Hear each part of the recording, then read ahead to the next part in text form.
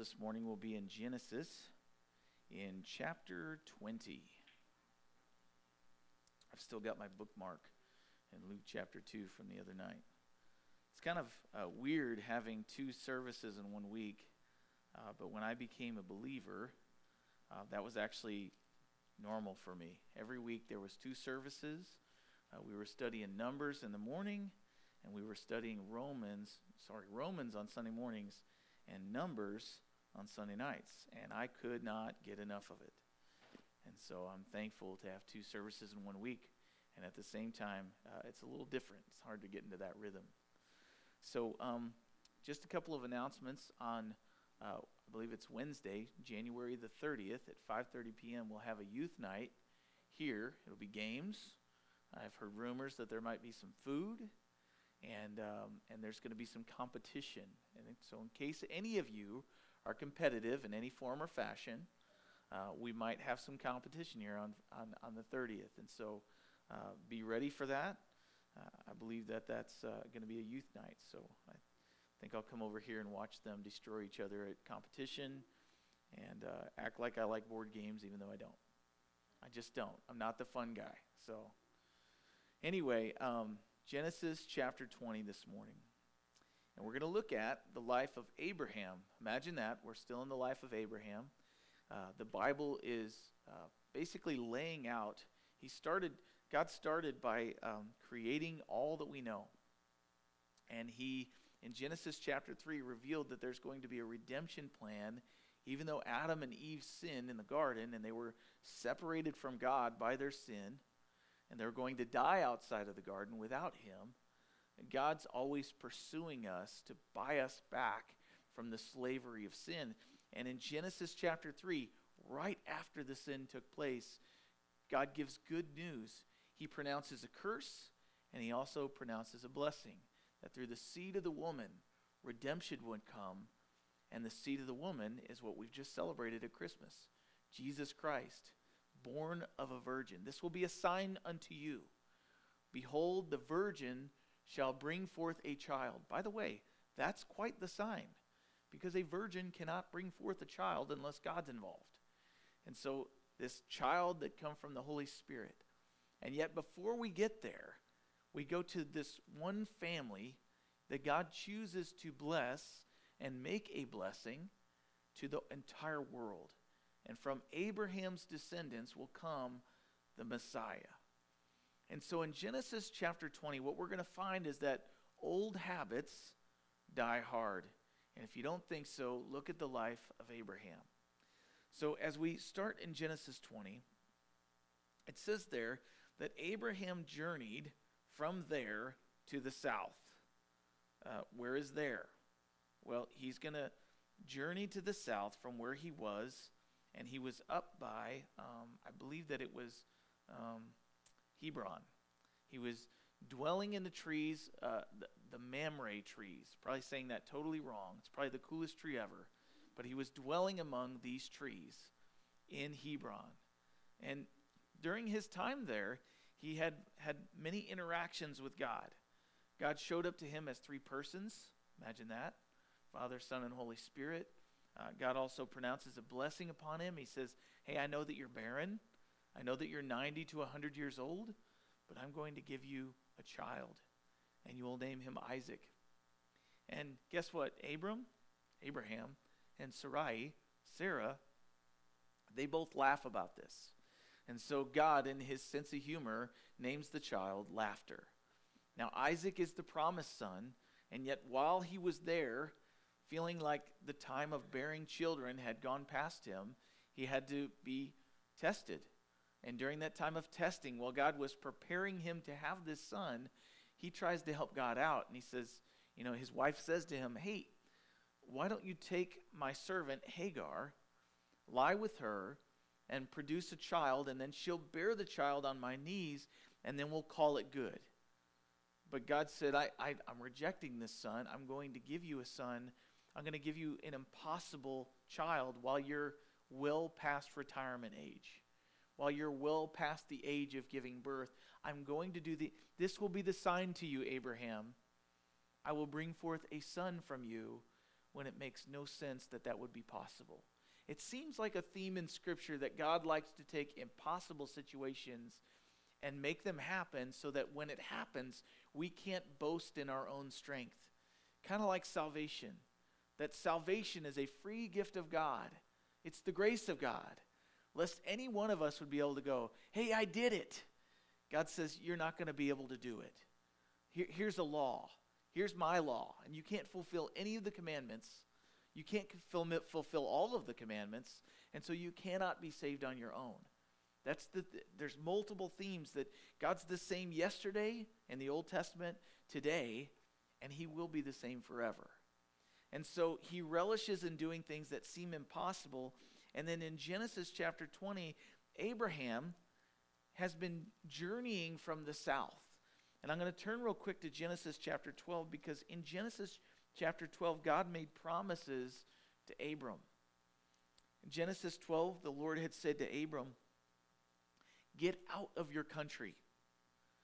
Get out from your family. Get out from your father's house to a land that I will show you. I will make you a great nation. I will bless you. I will make your name great, and you shall be a blessing. I will bless those who bless you. I will curse him who curses you. And in you, all of the families of the earth, just to be specific, he says, the entire earth will be blessed. So Abram departed as the Lord had spoken to him, and Lot went with him, and they went. And what it says there in verse 9 in chapter 12 is Abram journeyed, going on still towards the south. So in the meantime, it's almost like there's these parenthetical stories from that statement all the way through chapter 19 where there's these events taking place. And there's significance to these events. But then in chapter 20, we continue the journey south. We continue this nomadic transfer of Abram from the land of Ur of the Chaldeans. He comes into Bethel, and he's in all these different places, but he's still heading south because God's going to show him this land that he won't actually get to be the owner of, but his descendants will possess it. His descendants will take it over. And so as he's journeying south, he ends up going to a place. There he dwelt between Genesis 20 verse 1, Kadesh and Shur, and stayed in Gerar. Now Abraham said of Sarah his wife, she is my sister. And Abimelech, the king of Gerar, sent and took Sarah. This should parallel something you've read before in Genesis. Yes, if you're thinking, hasn't Abraham done this before? And didn't it go bad for him? The answer to that question is yes and yes. But God protected him. But here's the deal. Abraham is just like you and I.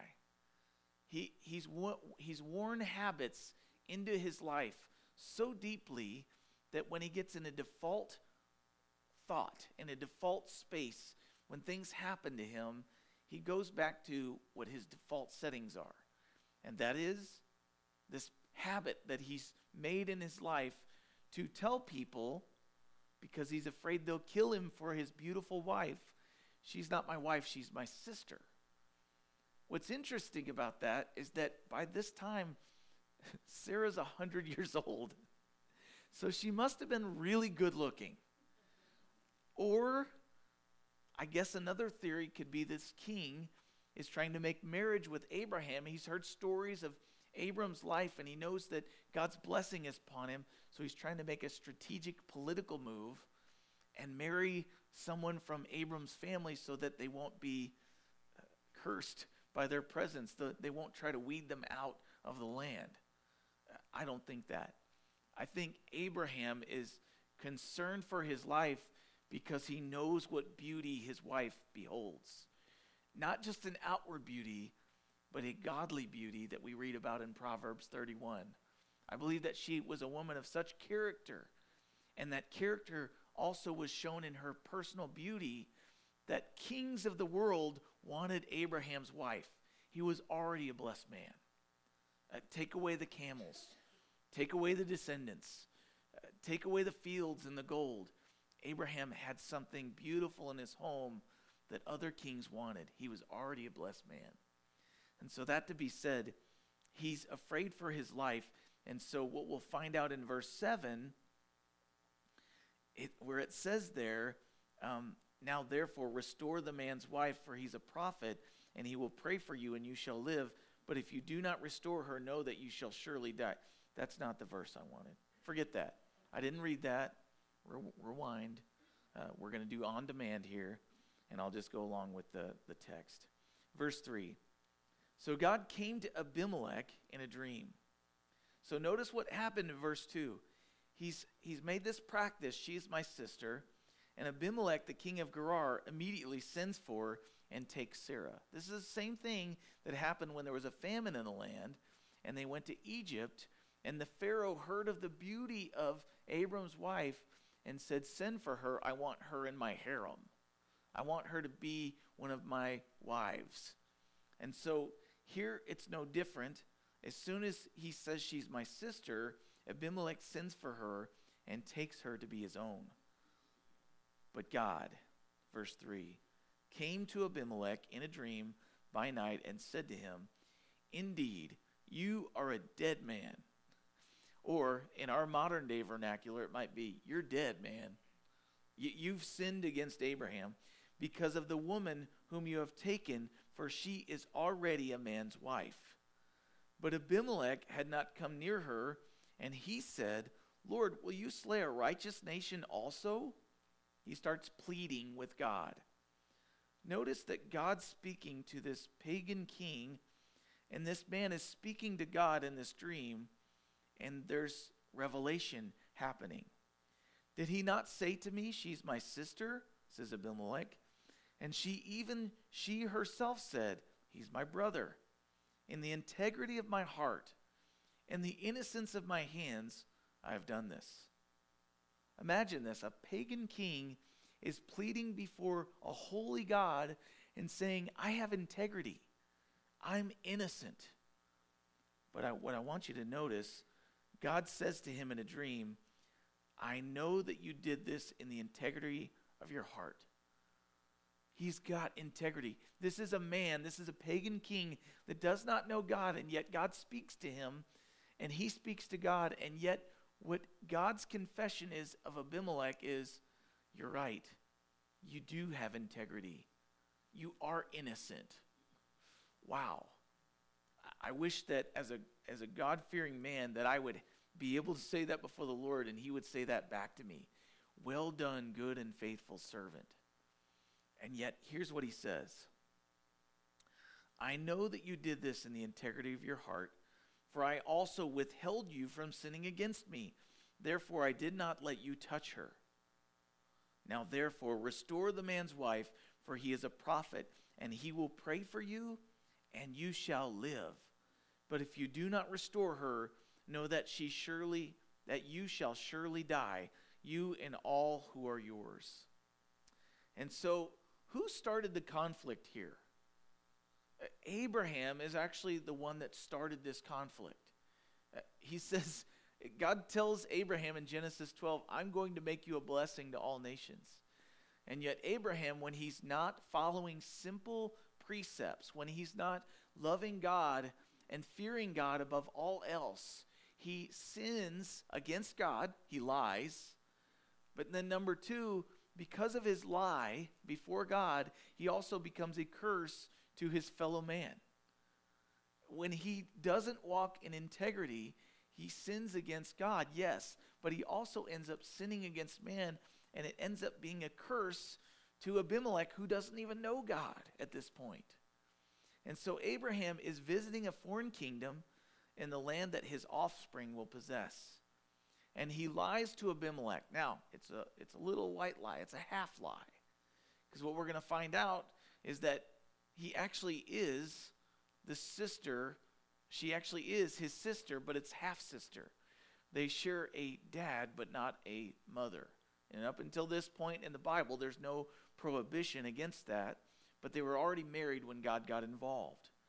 But a half-truth is always a full lie. You can whitewash it, you can call it what it is, you can make excuses, but a lie is a lie. And one of the first 10 commandments is, you shall not be a false witness. And so in Genesis 26, what we find out is that actually Abraham had made a pattern of this in his life, and it's going to also have an impact on Isaac, his son. The son from him and Sarah will actually in Genesis 26 do the same thing his father does. And so dads and moms, notice the patterns of sin in your life that you become comfortable with. We all have them, by the way. Some of them might be inherited. We learn them from our parents. And some of them we might have started a tradition of our own, we might call it. Unfortunately, what happens is that whether we intend it or not, our kids naturally pick up on the negative things, the sinful things, easier than they pick up on the things that are a blessing, things that are integrity driven. And so all that to say, we want our children to walk in truth. We want to punish disobedience and discipline our children, but it has to start in us personally. If you don't punish the flesh, if you don't ask God to remove the sin in your own life, you will not be able to lead your family to walk in integrity. God won't allow it, and it won't happen. You'll be lying to yourself, and you'll be the parent, or you kids will one day be the leaders in your own household that will say, do as I say, not as I do. And that will embitter your children for generations. It's something that I've struggled with. Do as I say, not as I do. But I will also say this, that in your sinfulness, God will use that embitterment to drive them to a Savior that's not you. So God's going to use it either way. You can walk in blessing. You can show them the fruit of an integrity-filled life.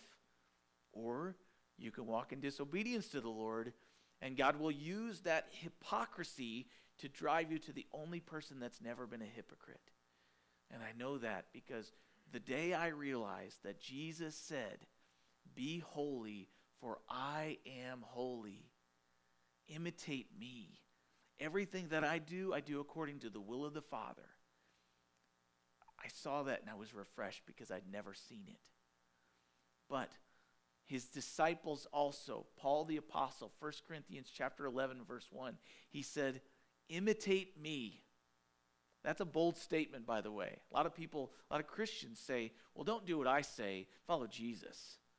But Paul the Apostle said, hey, imitate me as I also am in the process of imitating Jesus Christ, my Savior. Jesus said, if anybody would follow me, he must first deny himself, deny his flesh, take up his cross, die to the sinful ways of the old, and then follow me. That's all part of the process, denying ourselves, dying to self, and then taking what's left and saying, the life I live now is no longer mine, but now I live to follow Jesus.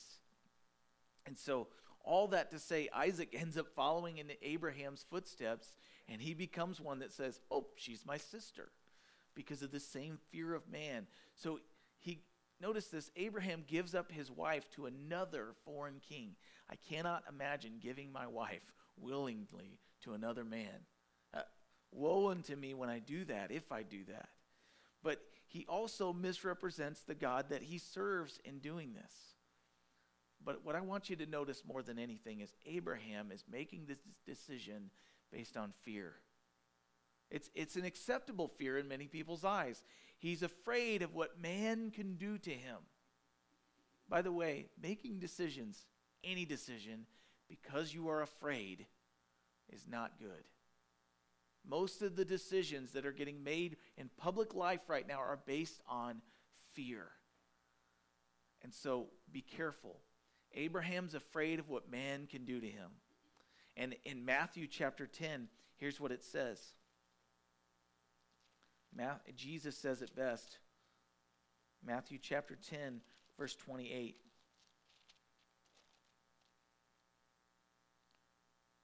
Do not fear those who kill the body, but cannot kill the soul, but rather fear him who is able to destroy both soul and body in hell. And what we find is that in the meantime, Abimelech is going to make more decisions in this chapter than Abraham does because he fears who? He fears God. He doesn't fear his city. He's the king over an area. He doesn't fear Abraham. He doesn't even fear the opinion of Sarah. But God, here it says, warns Abimelech of the predicament that he's in. He says, hey, you are a dead man because you've taken another man's wife. Now, he's obviously not dead. He's still alive. So is God lying here? I would submit to you that God has rendered Abimelech and his wife unable to procreate at this point to protect Abraham and the line that he's going to produce through Isaac, but also to protect Abimelech from sinning against God. Notice that he takes Sarah into his harem, and that night he's not with her, he's sleeping. I don't know about you, but and maybe this is a stretch, but on Christmas morning, when you got the thing you've been excited about, did the first thing you did when you opened it, did you lay it aside and go, that's cool, I'm going to go take a nap? Or did you open it up and start going, okay, how am I going to use this? And did you start reading the instructions? Some of you didn't, but some of us are we read instructions and start playing with it. Like it's exciting, it's your new toy. This might be a little PG-13, but a man who's just taken a woman into his harem typically has a lust problem, and he's not going to go, I'll see you later. He's going to go, hey, I got a new toy. I know that's rough to say, but that's the reality of a harem. That's the reality of a man who has multiple wives. He's feeding his flesh. He's doing these things, and so notice what he does. He goes to bed and he's dreaming. Because God supernaturally made him uninterested, at least for a night, so that he wouldn't sin against him. Abimelech, in the integrity of his heart, didn't do anything with this woman, and he didn't know that but in the meantime, God was the one that kept him from sinning. And I can tell you for a fact, there are things in my life that I did not do before Jesus, but it wasn't because I didn't want to. By God's grace, he kept me from a lot of things that I don't have to overcome because of that. It wasn't because of the integrity in this heart. It was because God kept me from sinning, and I'm grateful. Absolutely grateful. So God warns Abimelech of the predicament that he's in. He listens to Abimelech's voice like a judge hears a trial. He acknowledges the integrity and the innocence of Abimelech's heart, at least in this instance. He reveals that he's the one who kept him from sin. I bet Abimelech was pretty grateful for that. And then he instructs him on how to move forward to reconcile this thing between him and Abraham. Abimelech fears what the Lord can do to him. And so we continue on in the passage in verse 8. So Abimelech arose early in the morning. He called all his servants and told all these things in their hearing. He hears from God. This is good leadership, by the way. He hears from God. He rises early, and he tells all those who are subservient to him. God spoke to me. Here's what's going on currently. And then in verse 9, he told all these things in their hearing, and the men were very much afraid. So he's taken the fear of the Lord and he's instilled it in his servants. And Abimelech called Abraham and said to him, what have you done to us? He's rebuking the believer, the unbeliever rebuking the believer. What have you done to us? Did I do something to you? Have I offended you that you have brought on me and on my kingdom a great sin? You've sinned against me, Abraham. You've done deeds to me that ought not to be done.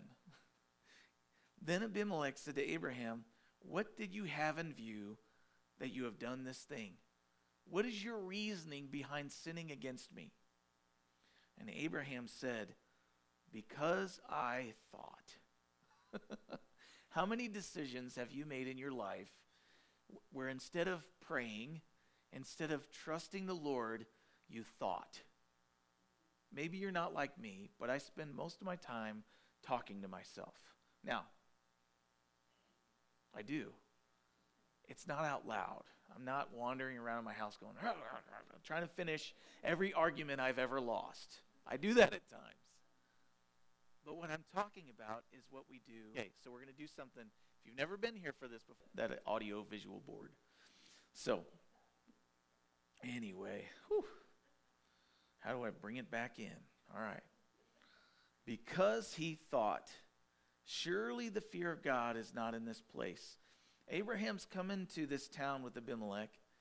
He thought, surely the fear of God's not in this place, and they will kill me on account of my wife. But indeed, she is truly my sister.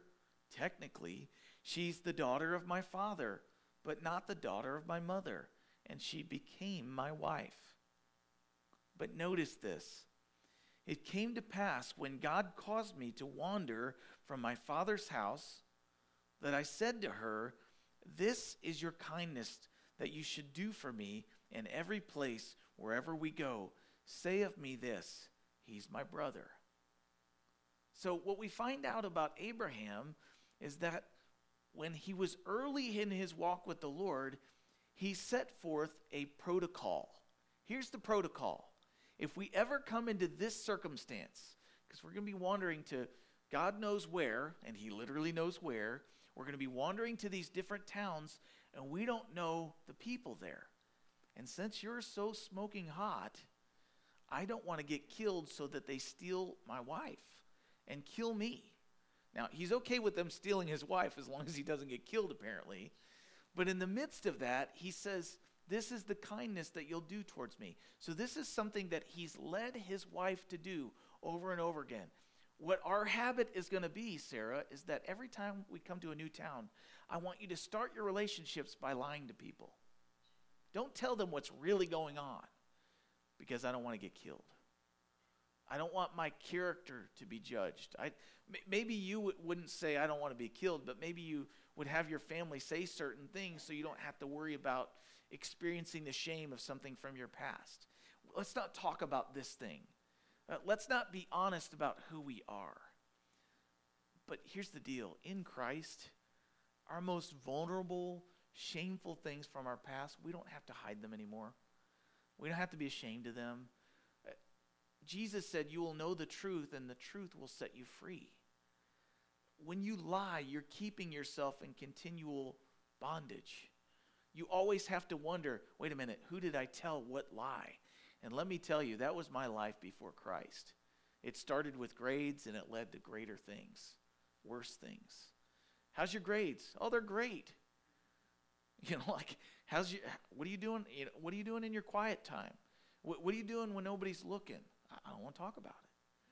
But I tell you what, when God exposed my sin, and I came to know that the Creator knew about it, and that he actually died to forgive me of those sins, I could then walk in the truth about it. And I no longer had to walk in shame because I'm forgiven. Who cares what anybody else thinks? And then when I talk about it, it's never to glorify my sin. It's always to glorify God. And then I'm also reminded of the shame that comes from it. And I don't want to go there again because I don't want to talk about it again. I'm no longer afraid. I'm not afraid anymore. And I'm set free. And so all that to say, Abraham has this past protocol that is continued on into his saved life that doesn't need to be there anymore, because guess what? If they find out that that's his wife and they want to kill him and God allows it, it's going to be okay. And if they find out that she's his wife and they try to kill him, God's promised to protect him. God's promised to be his shield and his fortress. We don't have to protect ourselves anymore. God's promised to do it. And so all that to say, Abimelech says, what have you done to us? What did I do to you to deserve this? You've sinned against us, which has put us in danger of judgment. Why? And Abraham says, because I thought, and really what it comes down to is it's a breach in his trust in God. God's given him another opportunity to, instead of doing what he's always done, to do something new. I've always done this. That's why I did it. Have you ever found yourself saying that? Why did I fall into this sin again? Why did I transgress against God? I'm feeling the shame. Have you ever stopped and thought, it's because that I have always done this? Habits become part of what we do. It's default mode. And yet God says you don't have to live that way anymore. It's a habit that continued from his own life, old life. So verse 14.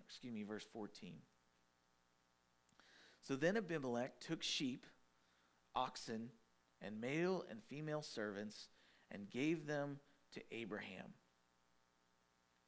And he restored Sarah his wife to him. And Abimelech said, see, my land is before you. Dwell where it pleases you. All of a sudden, even though he doesn't respect necessarily Abraham, because he fears Abraham's God, he gets carte blanche. He's writing a blank check. Hey, by the way, just so I can make sure we're good between me and God, I'm going to bless you in return for your curse against me. See my land. You can live wherever you want. Have you ever heard the question, where does a 500-pound grizzly bear sit in your house? He sits anywhere he wants because you don't want him to kill you, right? So the next slide. He says, see my land is before you. Dwell where it pleases you. And then to Sarah. Notice he says one thing to Abraham, but then he speaks to Sarah. He says, Sarah, behold, I've given your brother 1,000 pieces of silver. Indeed, this vindicates you before all who are with you and before everybody. Thus she was rebuked.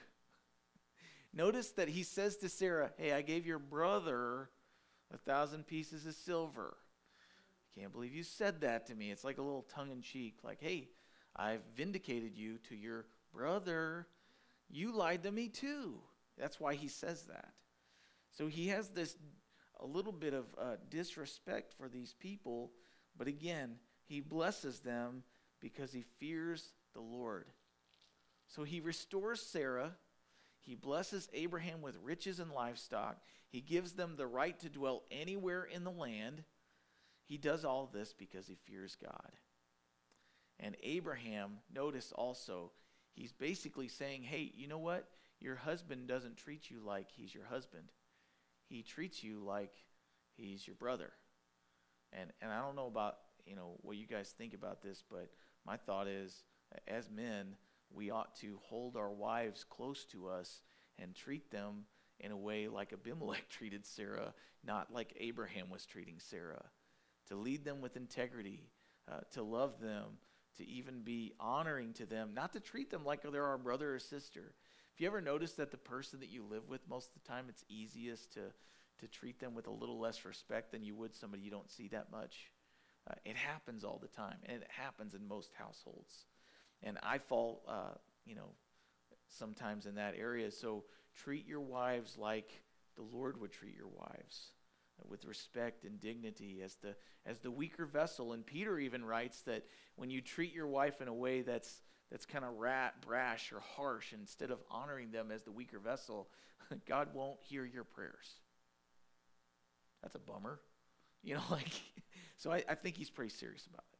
So verse 17.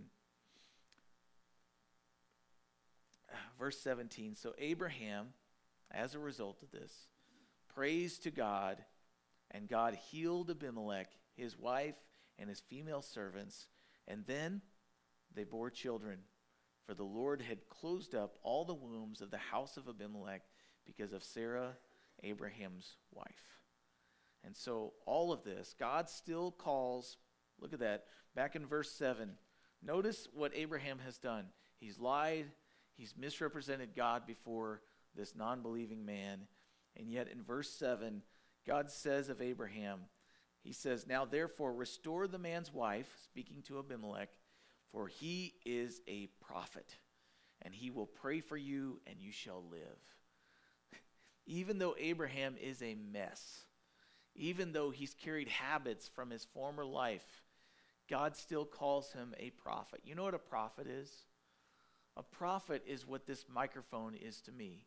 It takes what I say and it projects it so the audience can hear it. God's prophets are microphones. God speaks to them, and the prophet speaks to his audience. And so in the same way, God speaks to Abraham, and Abraham is then able to represent God to the people God's intentions. And he says, Abraham here is a prophet, and he will pray for you, and you shall live. God's going to hear Abraham's prayer. Abraham's been blessed, and then he's going to become a blessing to the earth. And God hears Abraham's prayer for Abimelech's household, and he heals them. And in James chapter 5, it says, the effective, fervent prayer of a righteous man avails much. But my question for you is, are liars righteous men? Is Abraham a righteous man?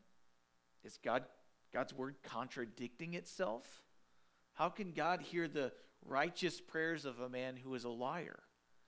And what I would subject to you is that Abraham's righteousness is not a righteousness that he earns or deserves, but his righteousness is because of faith in the righteous one, just like we have available to us. Our righteousness is not something that we stack up and build up. It's something that's given to us as a free gift. It's God's grace that makes us righteous. And so God chooses to hear the prayers of Abraham because Abraham has chosen to trust him. So just because you've fallen in the eyes of people around you, like Abraham had in the eyes of Abimelech, does not mean that God can't still use you in their life. Maybe you've done enough things to burn somebody. Maybe it's your neighbor. Maybe it's your spouse. Maybe it's your kids. They don't want to talk to you because of things you've done. Maybe it's whoever it might be in your life. You're like, no matter what I say to them, they won't hear me anymore because of this, this, and this. They won't forgive me. And of course they won't. They're unbelievers perhaps. That doesn't mean that God can't use you to intercede for them. I think sometimes we overemphasize what we can do to impact other people's lives by what we say or do. And we underemphasize the impact we can have on them by going to our prayer closet and asking, Lord, would you bless them? Would you impact their life? Would you show them your goodness? Would you impart to them the grace that they need? Send somebody else to speak to them that they do respect. And at that point, you've had just as much impact, just not in the way that you think it'll happen. And so, also, God will judge the godless in order to protect those that he has sworn to protect. God judges Abimelech, or at least warns them that he's going to judge them. And God will also rebuke us, who are supposed to know him, through the mouth of unbelievers, if that's what it takes. Have you ever been in a spot where you wonder, why am I not hearing from God? And then God speaks to you something you know to be true and stings a little bit, but he says it through somebody that doesn't know him. Guess what? He can speak through anybody. Look at the book of Numbers. He spoke through a donkey. Look at this. He can even speak through me sometimes. And so all that to say, God will use whoever he wants in whatever manner he wants to reveal himself to whoever he pleases. And so a lot of information this morning, a lot of relational tie-in this morning. But all that to say, I look at the life of Abram. I look at the life of Abraham, and I can't help but be encouraged because there are many weeks where I feel like, man, I nailed it. And there are more weeks where I feel like I'm Abraham interacting with Abimelech. I burn bridges. I lie. I try to protect myself. I don't trust the Lord. And what we find in this passage is that God's going to get his will done with failing people. All we have to do is come back again and say, Lord, I messed up. Please let your love cover a multitude of my failings, my sins, and help me to move forward and no longer make decisions based on fear. The fear of man, the fear of failing, the fear of sickness, the fear of death, the fear of losing my job, the fear of messing up. Lord Jesus, thank you for the life of Abraham. And I thank you once again that the Bible is honest, that the Holy Spirit is honest about the people that have sworn to follow Jesus and then have failed. Lord, count me in that number. Give me grace to move forward in faith and not in fear. You've not given us a spirit of fear, but a spirit of power and love and a sound judgment, so that I can be an overcomer in the midst of circumstances that want to make me afraid of everything. Lord, in our walk with you, help us not to be so cautious that we're really just calling fear caution. Lord, help us to walk boldly in the claims and in the promises of God. Help us to no longer be afraid of the things that can kill the body, but help us to walk in faith, knowing that you can kill the body and the soul. Lord, help us to be faithful in our generation. And I again pray, Lord, that if there's anybody here who doesn't know the grace of God, that would forgive a guy like Abraham who should know better. If there's anyone here who's not yet experienced the heart change that comes from surrendering to Jesus, the lover of our souls, then I pray, Father, that you would instill in them this morning the fact that you love them, that you're not mad at them, but you have a desire to redeem them, to buy them back from the years of shame and slavery to sin, and you want to make them new, and you want to walk through with them as they fumble and fail again, and show them that your grace is enough to cover a multitude of sins. Lord, that we would see Jesus, and that Jesus would do a work in our day, in each one of our lives, that we wouldn't believe if you told it to us right now. Do the impossible. Continue to make us new. In Jesus' name, amen.